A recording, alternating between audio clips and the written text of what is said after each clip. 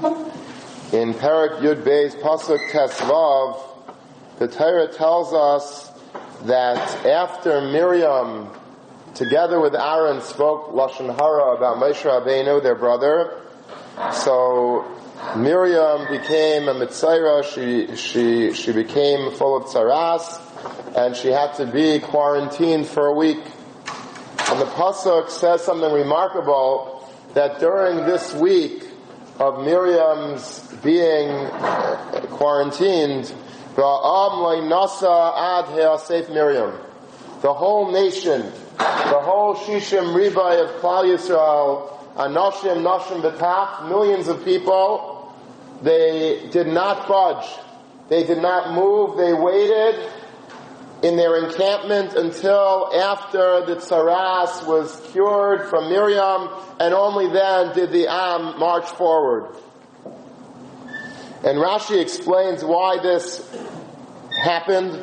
What was the great reward that she got? What did she do to deserve that? That's a very big thing, to have an entire nation waiting for you for a whole week, not budging, just waiting in abeyance until you get healed. That's a very big schus. What was the schus, the greatest schus that Miriam had to warrant such a kavod?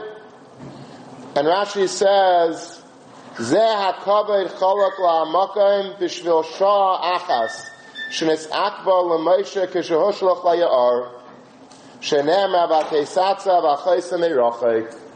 All the way back at the beginning of Sefer Shemais, when baby Moshe was put into a little teva and was set into the Ya'ar, into the Nile River, into the marshland, in order to save him, Miriam, who had placed him there, waited.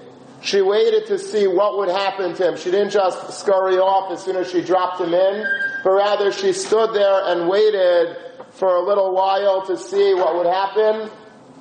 And because of that hour, let's say, that she was nisakba, that she waited, that she delayed herself instead of rushing home, instead of rushing to her job, wherever she was going to go, she waited a little bit to see what would happen with her brother Moshe Rabbeinu.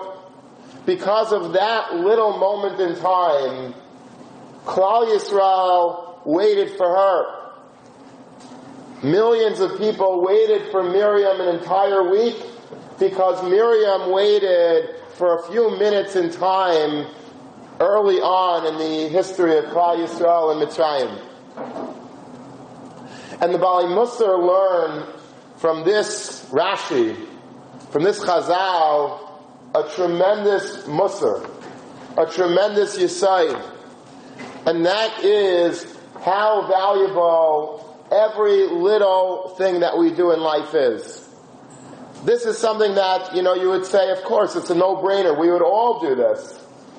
If we had a little baby brother that we were putting into a body of water, I think we would all just wait around and see exactly how he's doing, if he's crying, if somebody's going to maybe see him.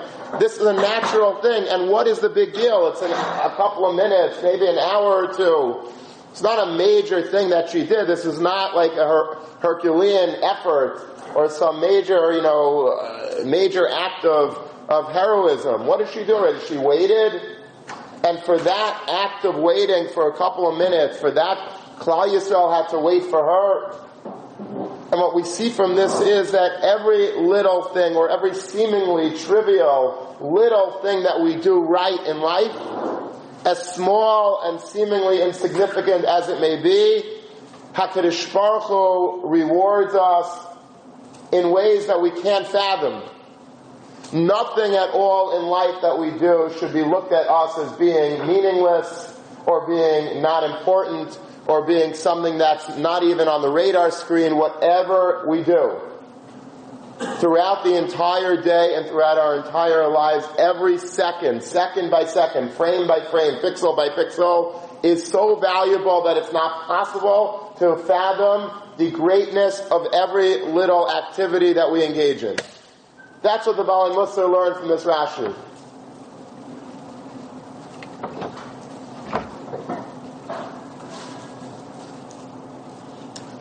I can't say this part without mentioning something that I had heard as a bacher in Long Beach Yeshiva from the Mashgiach Rav Pitter. At the end of Parshas Vayera is probably the most famous episode in Tanakh, and that, of course, is the Akedah. And the Akedah, I think if I would ask you, by a show of hands, which I won't, but if I'd ask you, don't you think that the most important part of the Akedah, that the climax of the whole Maisa of the Akedah, is the moment in time when Avraham Avinu was about to shech Yitzchak and a malach comes down and says, don't touch the Nar. That would undoubtedly be the greatest moment of the episode, because that was the Nisayan.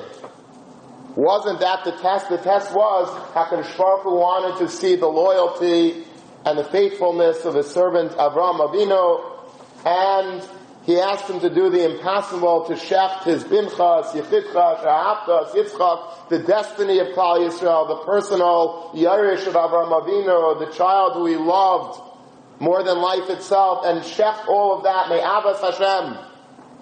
And Avraham Avinu did that. HaKadosh Baruch Hu said it, and he did it.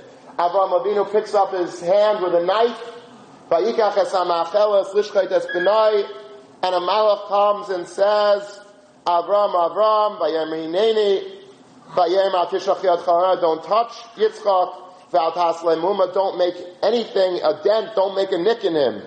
Ki ata yadati, because now I know, ki yireh lihim ata, you fear Hashem, v'lechasachta svinchas yichidcha mimeni, and you wouldn't even refrain from giving up your own child for me. And that would be if I was writing the Torah, I would end the parasha right there. That is the highlight, that's the climax, that's where you want to leave the image. You want to freeze frame it right there, and then the credits should start going on the screen, because it can't get higher than that. That is it. He did what Hashem wanted in a beautiful way. HaKadosh Baruch Hu appreciated it, and that's it. That's the end of the Akedah. But we know that it's not the end of the Akedah. If you look at the psukim later, there's about what's 19 minus 13 is 6 psukim, right? 6 psukim after that of things that don't even really seem to be like a big deal. Avraham Avinu, after the Malach says this to him, he lifts his eyes, he sees a ram that was tangled in the brush and the thorns by its horns, and Avraham Avinu goes and takes the ayil and shechts it la'oila tachas b'nai. He takes it and he brings a carbon in lieu of Yitzchak. So that's a nice, I would write that maybe as a footnote. If you want to know what happened, okay, after the Maisa of the Akedah, he did he brought a ram, which you can purchase, and he got it for free. He could have purchased it for $50, and he brought that on the Akedah Tachas B'nai. That's not like a major, is that such a big deal? All right, but the Torah says that's what happened. And not only that, if you think, well, okay, the Torah just wanted to finish the story, Vayikra Avram, Shem Rakim Hashem Yireh, and then Vayikra Malach Hashem Elikim El Avram, Shenis Ben Shamayim, a Malach of Hashem comes again, a second time, to Avraham Avinu from Shamayim. And here, he doesn't just say like a one pasuk compliment to Avraham Avinu. Here we get a whole beautiful Rebbe Shabracha to Avraham Avinu. Vayemer b'nishpati nam Hashem ki yan asher, you did this matter and you didn't hold him back. Ki varach avarechecha v'arbazarecha ki chayich v'ashamayim v'chachel asher asas hayam. You're going to be like the stars in heaven, like the sand on the sea, on the beach. V'yiresh saracha sharayvav, and your children will inherit the gateways of the enemy. V'yisvarchu b'zaracha kol goyei haaretz, and all of the nations of the world will be blessed, or will bless your children, Ekev asher shamata b'kaili, because you listened to my voice. And then Avraham Avinu went back to Beersheba with his entourage, and then he settled in Beersheba. That's the end of the Parshas HaAkedah. It's a very strange ending. Avraham Avinu is willing to shecht his son. Okay, that's pretty good. We'll give you a bracha that, that you're Yarei Kimata, you're a good boy, you did good. Nice job, Avraham Avinu. Then he goes, not Yitzchak, but he brings an ayo, a little ayo, he brings a little animal on the Mizbeach, and that is what all of a sudden he gets all the major brachas and the major compliments come, not after he's willing to shech Yitzchak, but when he brings the ayo, Tachas tonight, then all of a sudden, heaped upon him is loads and loads of brachas about how his children will be blessed. They're going to be Yerush Sha'arayvav, and they're going to be, so multiplous that they're going to be like the sea, like the sand and like the stars. For what? For bringing the sheep? That was more important than bringing Yitzchak? What's going on over there? Why is this even in the Torah? Why is this bringing of the sheep, even of the ram, even like an important part of the story? But you see that it made it into the Chumash. Not only did it make it into the Chumash, but the Mal came a second time and really laid it on thick with brachas after that, more than the Akedas Yitzchak itself. So he wanted to say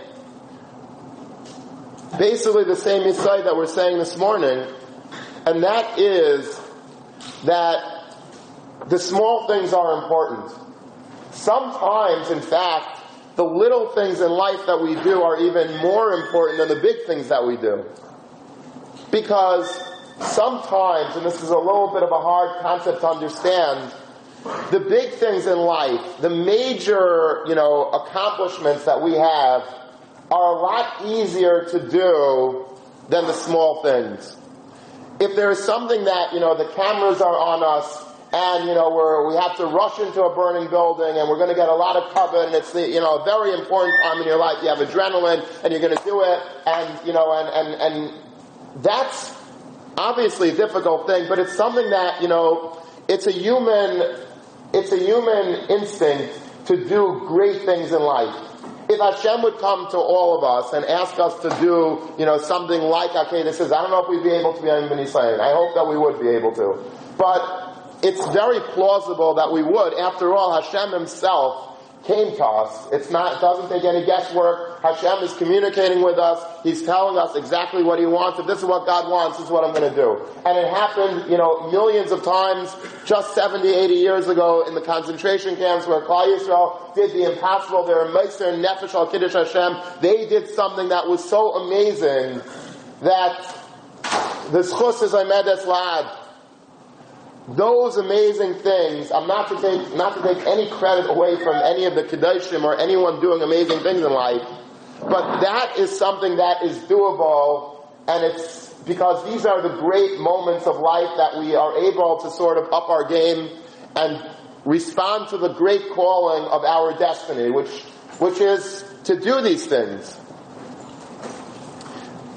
The question is, after the camera is off, and after the lights are turned off, and nobody is looking, and basically now it's not even like a major event anymore. Now it's the aftermath. The Akedah is over. Avraham Avinu passed the test. What does he do now? Does he just say, okay, Yitzchak, we did our job, Baruch Hashem, we can bench Shlomo, let's go home? Or does he say, no, that's not the end. I want to do something for Hashem. I didn't come here to pass a test. I came here to do the Ratzon of Hashem. I want to give HaKadosh Baruch Hu you. I wasn't able to give him you. So instead I'm going to give him something, and all of a sudden he sees this ayo stuck in the brush. He shechts him, Tmuras B'nai. That is what is impressive. More so than even bringing the Yitzchak on the Akedah, the bringing of the ayo after the Maisa of the Akedah, that's greatness. Because greatness is being able to pay attention to the details that nobody is really paying attention to. Those little things in life that we tend to gloss over, we don't even look at them as if they're important. Because they're not like on a stage with 1 million people looking, and it's not like going to get in the newspapers or on the internet, and it's nothing. It's seemingly insignificant. HaKadosh Baruch Hu is paying attention to those things as well, and perhaps he's even paying more attention to those things, because those little things in life that a lot of people ignore, HaKadosh Baruch Hu doesn't ignore. HaKadosh Baruch Hu focuses on them and looks at those little things to really see what type of person we are. And so that's why after he brought the ayil on the Akedah instead of Yitzchak, that's when the Malach comes down a second time from Shemayim and starts telling him amazing brachas, because that is what made Avram Avram. Avram Avinu was not merely Avram because he was willing to give Yitzchak on the Akedah, which was an awesome sacrifice, obviously, but the fact that after the Maisa of the Akedah, he was doing the ayil on the Akedah because he wanted to do more, a little bit extra. That little bit of extra is really what HaKadosh Baruch Hu weighs, perhaps even more sometimes than the major things in life.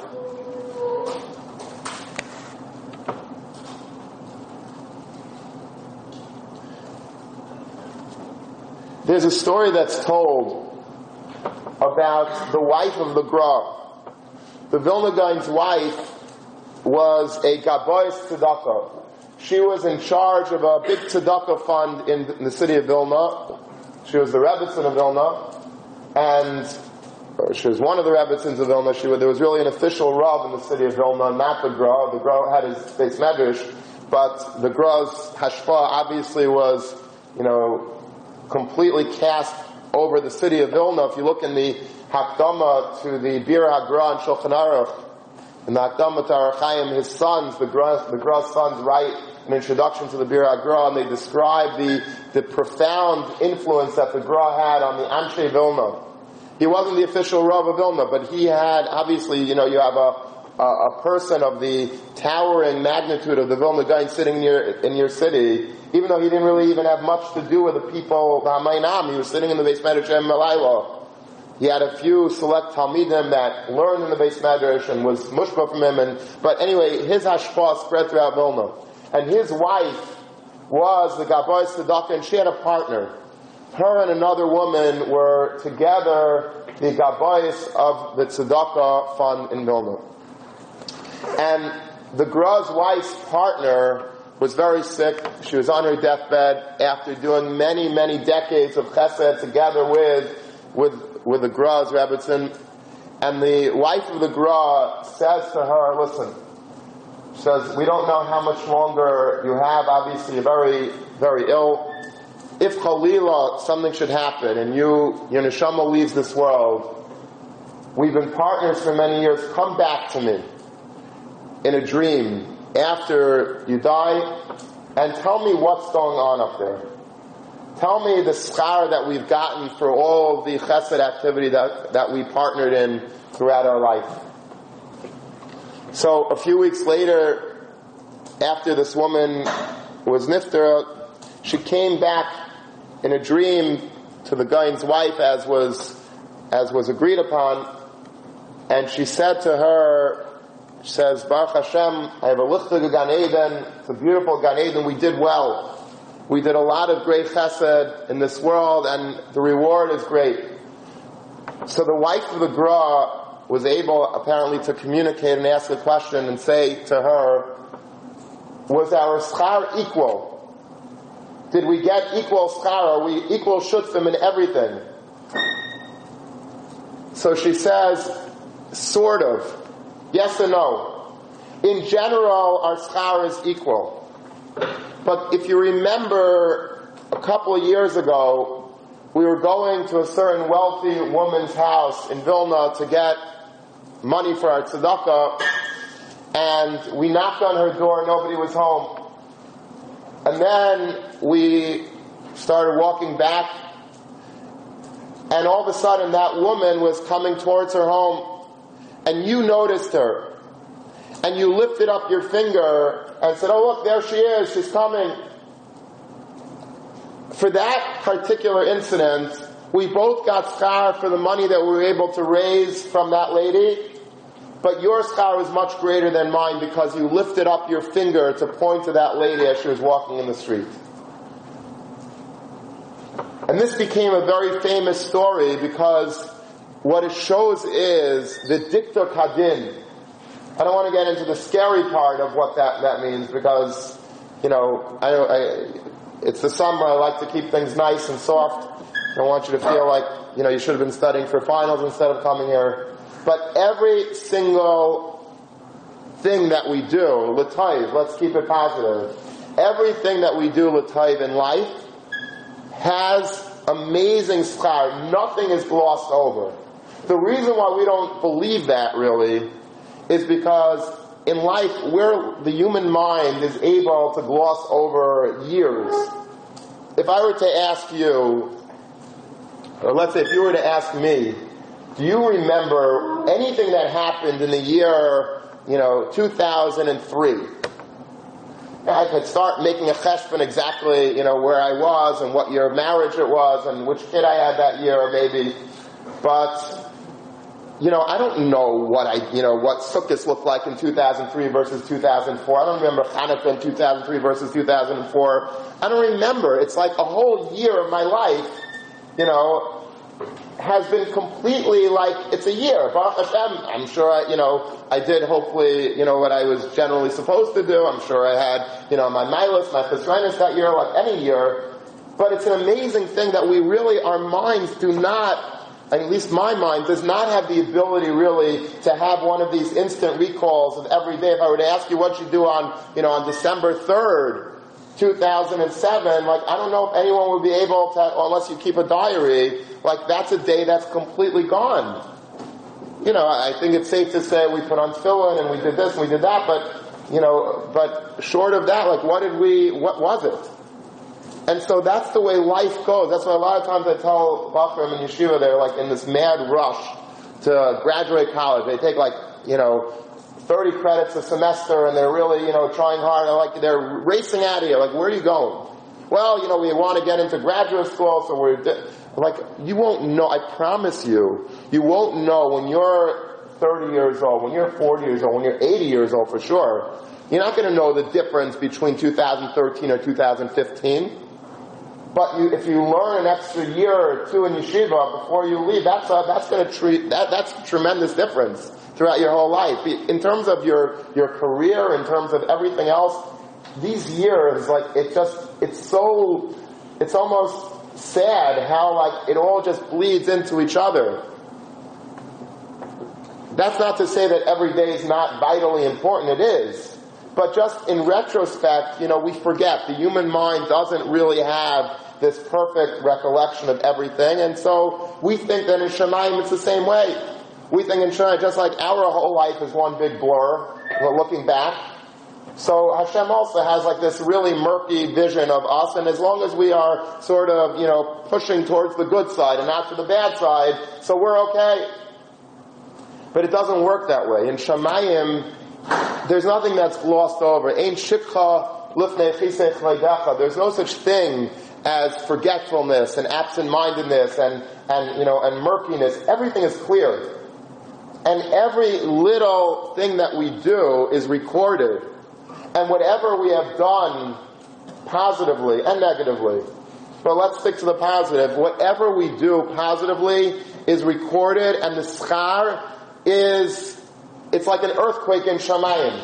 Every little thing that we do, every word that we say with kavanah, every word of Torah that we learn, every penny of tzedakah that we give, every act of chesed that we do, whether anyone knows about it or nobody knows about it, the Rebbeinu Shalom knows about it, everything is there. Everything is real. Everything is noticed. And we see that from Miriam. Miriam waited a couple of minutes a couple of many years ago, and for that the entire Klal Yisrael comes to a grinding halt, a standstill, waiting for Miriam a whole week, 7 days times 3 million. For what? For the investment of a couple of minutes of a young girl's time waiting for a kid brother who was just put in a basket in the Nile? What's the big deal? Because to us, nothing's a big deal. Everything is trivial. Everything is just, time. So the Rebbeinu Shalom, everything is real. Every little act is meaningful. Your schar is la'olmei olam for every little thing that you do, and sometimes for the little things more than the greater things.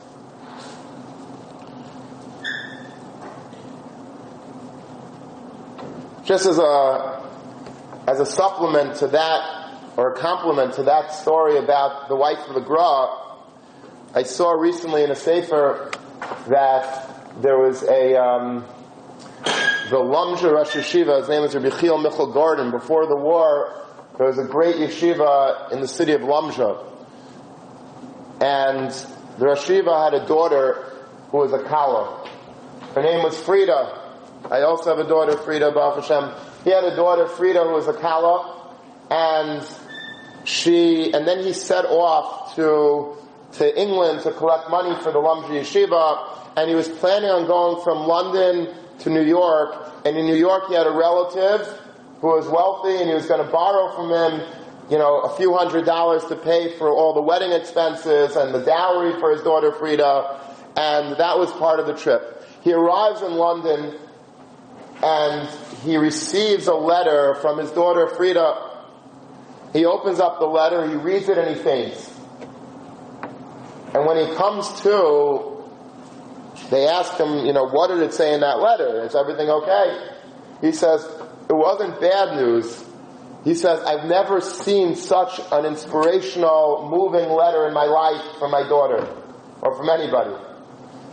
She writes in the letter to her father that she has a friend who's also a Kala, and her father had money earmarked for her chasna, and he lent out that money a couple of months before the engagement to somebody, who needed money really badly, and on the basis of that, of the understanding that he would get the money back, this shidduch took place, and he was, promising a certain amount, and all of a sudden the leiva that borrowed money from her father was not able to pay, and he made it very clear that, I'm sorry, I do not have the money, I can't repay the loan. And so here this Kala was stuck, because the father now had no money to pay for the dowry and the chasna, and this chasna, was supposed to go forward, but they didn't have the promised funds to pay for all the expenses to set up a home, and the shidduch was about to break as a result of this terrible news. So the daughter writes to her father, Tati, I spoke to my chassan, and my chassan said that together we decided that we will forego the money that you were going to borrow from your relative in America, and we want that money that you're going to raise should not go for us, but it should go to my friend. Because if I could get that money for my friend, then her shidduch can go, and she's so scared, and she's so stressed out, and she's so nervous that her chassan's about to break the shidduch because they can't afford.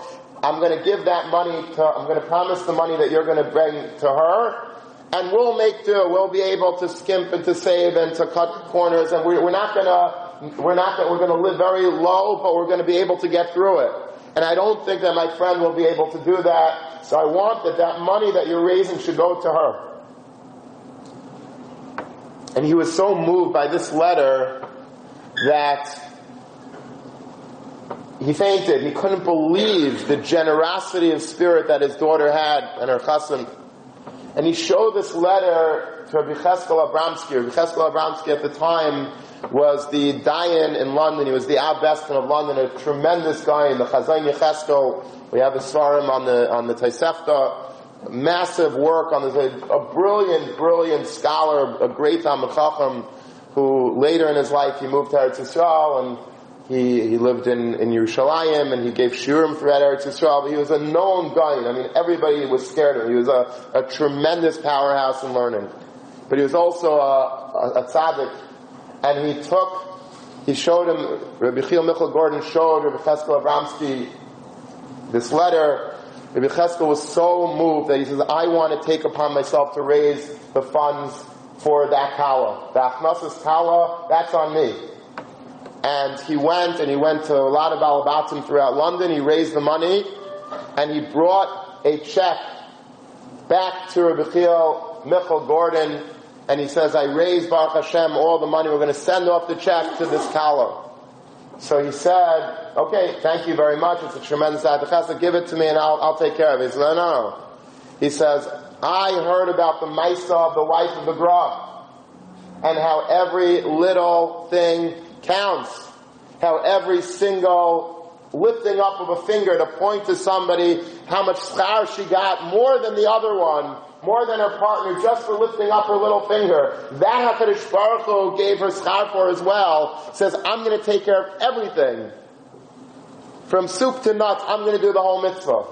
Not only did I raise all the money, not only do I have a check in my hand, I'm going to get the envelope myself, I'm going to write the address myself, I'm going to write the return address myself, I'm going to go to the post office myself, I'm going to pay for the postage myself, I'm going to put it in the mailbox myself, every little slight, minor, trivial detail, it's on me, I'm doing it. It's my mitzvah. I'm not giving up one single prat to anybody else. That's how we have to look at life. Life is not just, nothingness on top of nothingness. I mean, the hevel of life is, certainly. But the mitzvahs and the chesed and the goodness, the kindness that we do, every little extra thing counts. There's nothing that we should think of as being unimportant. Everything that we do is important. And everything is counted, and there's a cheshbon hanefesh for everything, and HaKadosh Baruch Hu pays back schar kefal kiflayim of what we've done, even for the smallest things in life.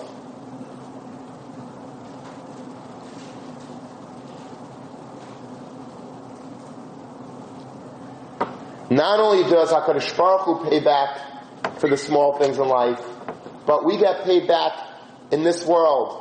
Not just in Olam Haba, not just after this life, but we could see peiros of the small things that we do already in this world. My favorite story, I think of all the stories, is a story that happened in the Panovich Yeshiva about maybe 30 years ago. There was a bacher from Switzerland who came to Panovich, and he wanted a bed in the yeshiva. And he wanted to be enrolled in the yeshiva. So the staff of the yeshiva, the administrator, said, we're very sorry, we have a maximum of 1,000 bakrim, 1,000 talmidim in yeshiva. You're 1,001, we don't have a bed for you, we don't have room for you, I'm sorry, you have to go back. He was from Zurich, he was from Switzerland, a very wealthy boy. I don't know if the administrators knew that at the time, but he was a very wealthy boy, and they turned him away. They said, you have to go home, sorry. So the boy said, can I please speak to the Rebbitzin? I want to speak to the Panovich Rav's wife. Panovich Rav's wife? They said, what do you want to speak to? I mean, we're in charge of admissions. I mean, she's not really on the admissions board. What do you need to speak to her about? He says, don't do me a favor, just let me speak to the Panovich Rebbitzin. Okay, so they show her where she lives, and they go, and he comes, and the Rebbitzin says, Shalom Aleichem, what can we do for you? So he says, well, I wanted to come to yeshiva, and they say that there's only 1,000 beds here, and there's not an extra bed in the whole yeshiva. She said, okay, well, that's what they said, sorry, there's not much to do about that. So he takes out of his pocket a piece of paper, not a gun, a piece of paper, and he gives it to the Panovich Rebbitzin, and she reads it, and she says to the administrators, he's in. Let's just go to the Rav, but he's in. It's what do you mean he's in? What is on that paper already? What? Well, so they go to the Rav, and the Rav looks at the paper, and he says, this boy is in. Find him a bed, make a bed, buy a bed, get a bed. He's in the yeshiva. 16-year-old boy. So, the administrators obviously were a little curious, and this is the story. What was on that piece of paper? 10 years earlier, in Switzerland, the Panovich Rav had just had surgery in Eretz Yisrael, and the doctor said that you have to go to recuperate. You can't have all the stress, you can't walk so much, you can't talk so much, you can't run around, you can't be busy with collecting money for the yeshiva, you can't give shiurim. You have to relax. You cannot just complete, it's not gonna work. You have to recuperate, you have to, have some respite after the surgery. So, and the best place to go in the world is Switzerland. Beautiful mountains, beautiful fresh air, and nice trees, and nice mountains, and, it's the best place. The Brisker Rav used to go there every year to vacate. You want to take a vacation, the place to go is Switzerland. Fine? So, he went to this hotel, very nice, kosher Jewish hotel in Switzerland, and they had a reservation there. They get to the front desk. The innkeeper, the hotel owner, is there, and the Rebbitzin says, "My husband's a Panovich Rav. We need a first floor room. We can't go up to the third floor. We can't go up to the 10th floor.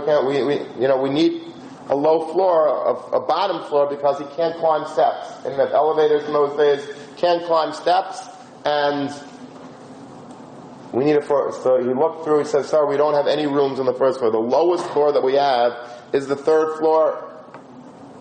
So she said, "It can't be. It's just impossible. He needs a room on the first floor." So the innkeeper understood that this was the Gadol Adar, and wanted to accommodate him. So he went to one of the people that came back every single year to that hotel. They're wealthy people, and they had the same room in this hotel, like a VIP suite in that hotel. Every single year, that's where they went.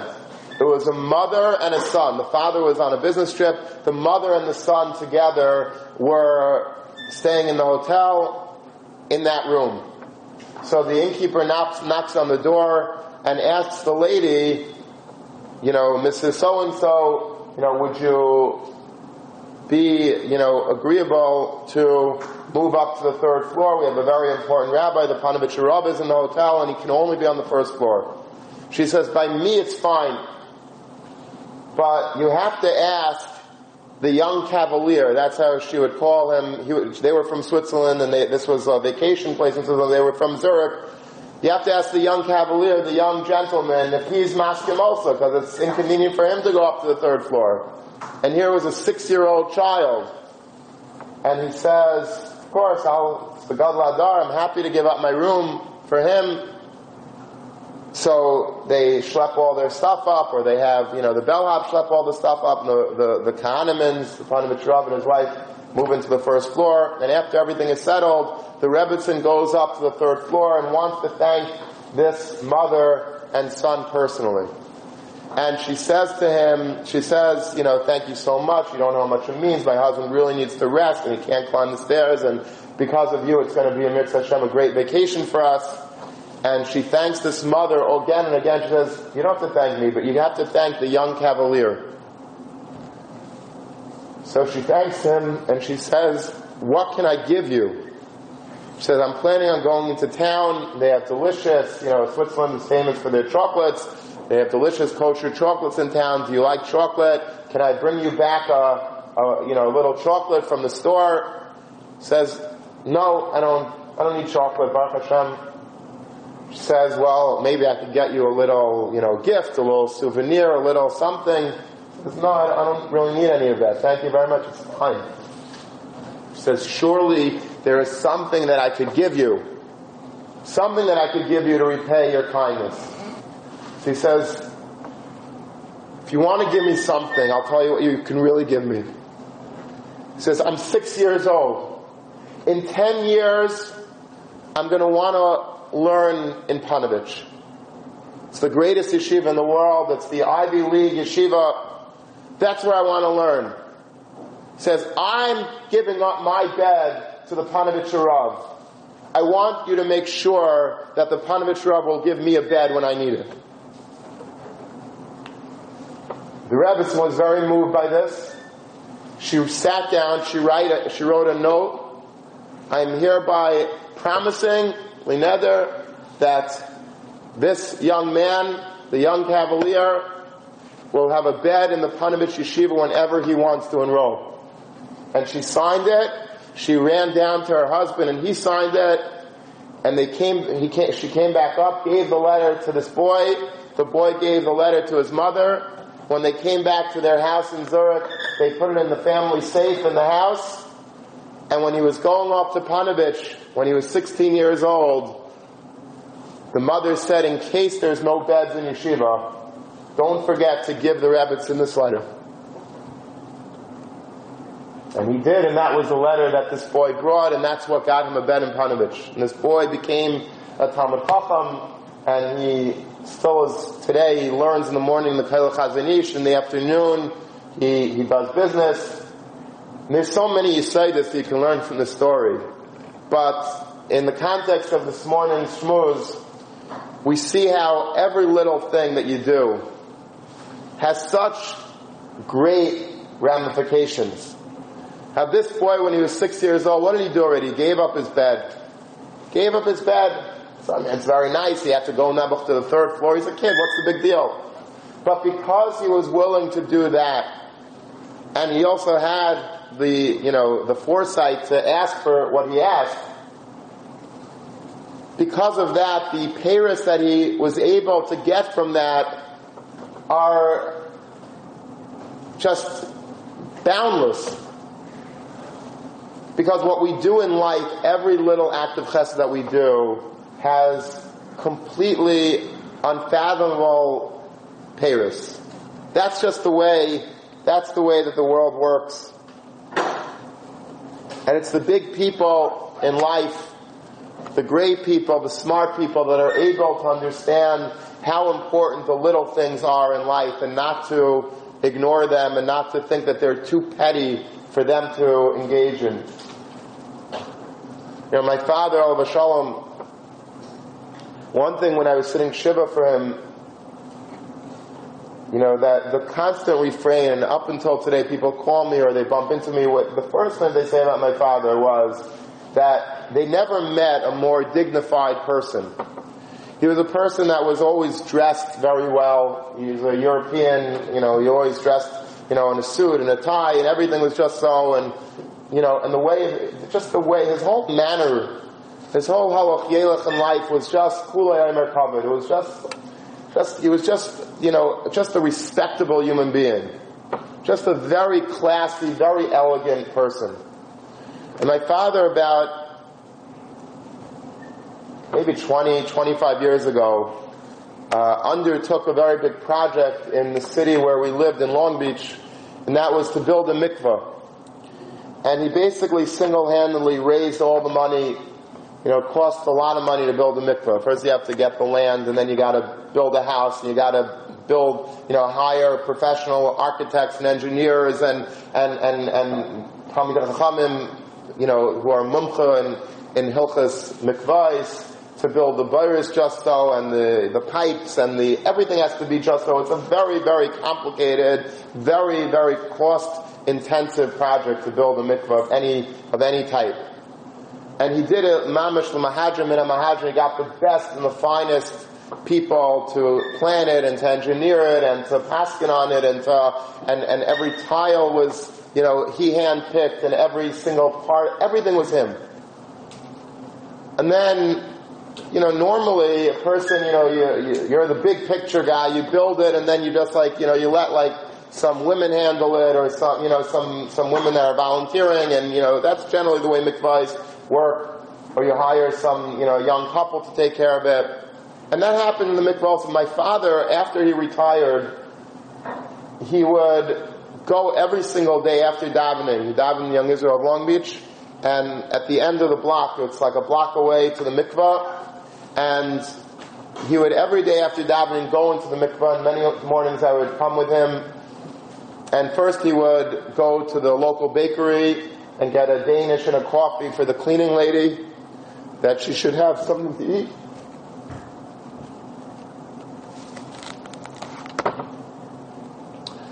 And b'chvayda ba'atzmai, he would go and he would take all of the dirty towels from the men's side of the mikvah, from the ladies' side of the mikvah, and it personally, something I'd never seen him do at home ever, but, he would take these dirty towels and, it's really dirty towels, and it's a mikvah. These, and put them in the washing machine, put the detergent in the washing machine, turn on the washing machine, take out the old towels that were, the towels that were from the dryer, fold the towels from the dryer, make sure that the soap was in the right place, make sure the brushes were in the right place, the Q-tips were in the right place, that every little thing was so perfect. And it was so, strange for me to see my father in that capacity because, he was so elegant. And yet at the same time, he was able to, do these, completely menial tasks that, were so seemingly beneath him. But big people are able to do the smaller things in life and not think that it's beneath them. It's a kavod. It's a kavod. In the yeshiva of Kelm, they used to bid, we bid here in yeshiva for Atar Reisa, for Aliyas on the Yom Noraim, on Shavuos, for different kibbudim, for Chasam Terech, Chasam Bereishis, and that's understandable. Who would not want to get Shlishi? Who would not want to get Mafter Yainu? Who would not want to get Psicha for Nila? In Kelm, they had bidding also. You know what they would bid on? It was 10,000 blatt. For what? For the schus to clean the toilets. I get to clean the toilets in Kelm. I get to mop the floor. I get to do a spongia. I get to, to clear the tables after the Sudas. I get to clean up all the dirty tissues from the table from the Beis Medrash before Shabbos. I get to put away all the pens. That was what they were bidding on. The more menial, the more valuable. The Psicha for Nila and Kelm was cleaning the toilets. Because the lower that you could go on behalf of another Yid, they understood the emes. They understood that the smallest things that nobody pays attention to are the most powerful things in the world. So many times, we're walking, and I'm guilty of this myself. I never want to give a shmuz and be a hypocrite. But, sometimes you walk into a Beis Medrash, and out of the corner of your eye, peripherally, you see that there's a tissue on the floor. You see that there's a pen on the floor. There's a piece of paper on the floor. And I see, a lot of them just looking right now as I'm looking around the room. Most of them are probably under my table. And we don't look at them. We pretend not to see them. Or in the dormitory rooms. You come into the room and there's garbage on the table, or there's something that, we pretend that let somebody else do. What do I have to do it for? What do I have to clean the pot? There are 100 people enjoyed the shalom. I got to be the one to clean the pot. Let somebody else do it. Who's supposed to do it? Who's that somebody else that's supposed to do it? Why is it not you? Why is it not me? If we would be able to understand this shmuz and let it sink into the head and into the heart, we would be dying. We'd be fighting for the schus to clean the shalom pot after Mishmar. We would be dying for every scrap of paper on the floor. That's mine. Every time that there is some tissues in the bathroom, the bathroom's a little bit untidy. I want to clean that. That's my mitzvah. And nobody has to know about it. Nobody should know about it. I always say, the urn in the pantry. There's a malach that's filling it up every single day so that we can all enjoy coffee. Who's that malach? Maybe you know, maybe you don't know. Sometimes I see some people doing it, sometimes I don't. I can guarantee you one thing. That guy's Olam Haba is unbelievable, because every time a guy in the middle of Seder, wants a cup of coffee, and in order to revitalize himself, in order to give him some chiyas, or if his throat is hurting a little bit, he needs to, wet in his throat, and they go to that machine. That's his chus. That's the chus of that person, that malach that filled up the urn. And when you have a Beis Medrash, that's neat. When the Svarim are put away, whether it's your job or not, whether you're being paid for it or not, it's irrelevant. It's such a powerful, mighty chus that we should be fighting over it. You should see a barroom brawl in the Beis Medrash every day to take every styrofoam cup and throw it in the garbage. We don't look at it that way because we think that's for the janitor. The janitor, I'm the kind of the janitor. It might be he gets paid for it, but the chus that he has for cleaning a Beis Medrash? Don't ever look at anything in life as being beneath you. There is nothing in life that's beneath you. If you're ignoring the things that are beneath you, then you are missing out on 95% of life. So many times when people are married, shalom bayis issues. What's the shalom bayis issue? You take out the garbage. No, you take out the garbage. You take out the, you take it. You should be fighting to take out the garbage. You should be fighting to set the table and clear the table and do the dishes and change the diapers. There's nothing that's beneath us. Who are we? What are we? The prince of Sheba? Like, what made us think that we are above everybody else in society?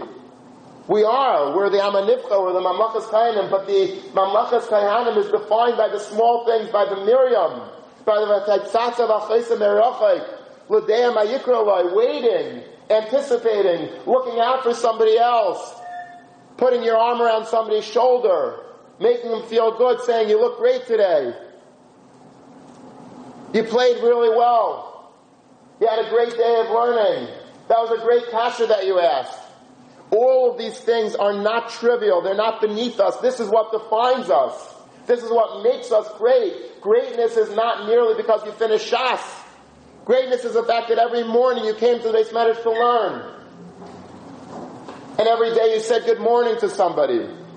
And every single time you saw something that was a little bit off, whether it's a human being's face that was a little bit off, or whether it was something that was in the Beis Medrash that needed fixing, or whether it was somebody outside of the yeshiva that you know is having a problem and you give them a call.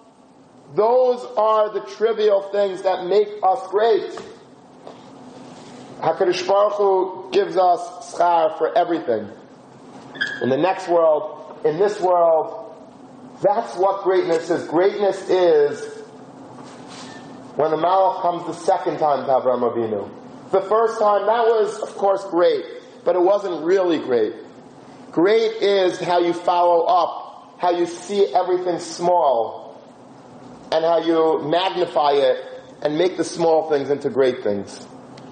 And Mitzvah Hashem, that's what we should be zeicha to. We should see life differently today. We should see everything as being my mitzvah. I want to chap. It's my schus. It's my schus to help you, to learn with you, even though you may not be on my level. It's my schus to be able to clean up and to pick up stuff that I see on the floor and before Shabbos make the Beis Medrash tidier. It's my schus to be able to fill up the urn and to clean the cholent pot. All of these things, that's beneath me. I don't want to do that. Why not? What do you have against doing that? You're too great? If you're too great to do that, then you're not great at all. If you look at yourself that that's a schus, then you're great. And that's the aside of life. Life is defined by small things. The smaller, the better. The opposite of what the world thinks. The greatness that we understand in people is measured not by the great leaps and bounds that he does in life, but by the small, trivial things that he has an eye for and is focused on. That's what will make us great. And Mitzvah Hashem, we should all be zeicha to such godless, and have a wonderful Shabbos.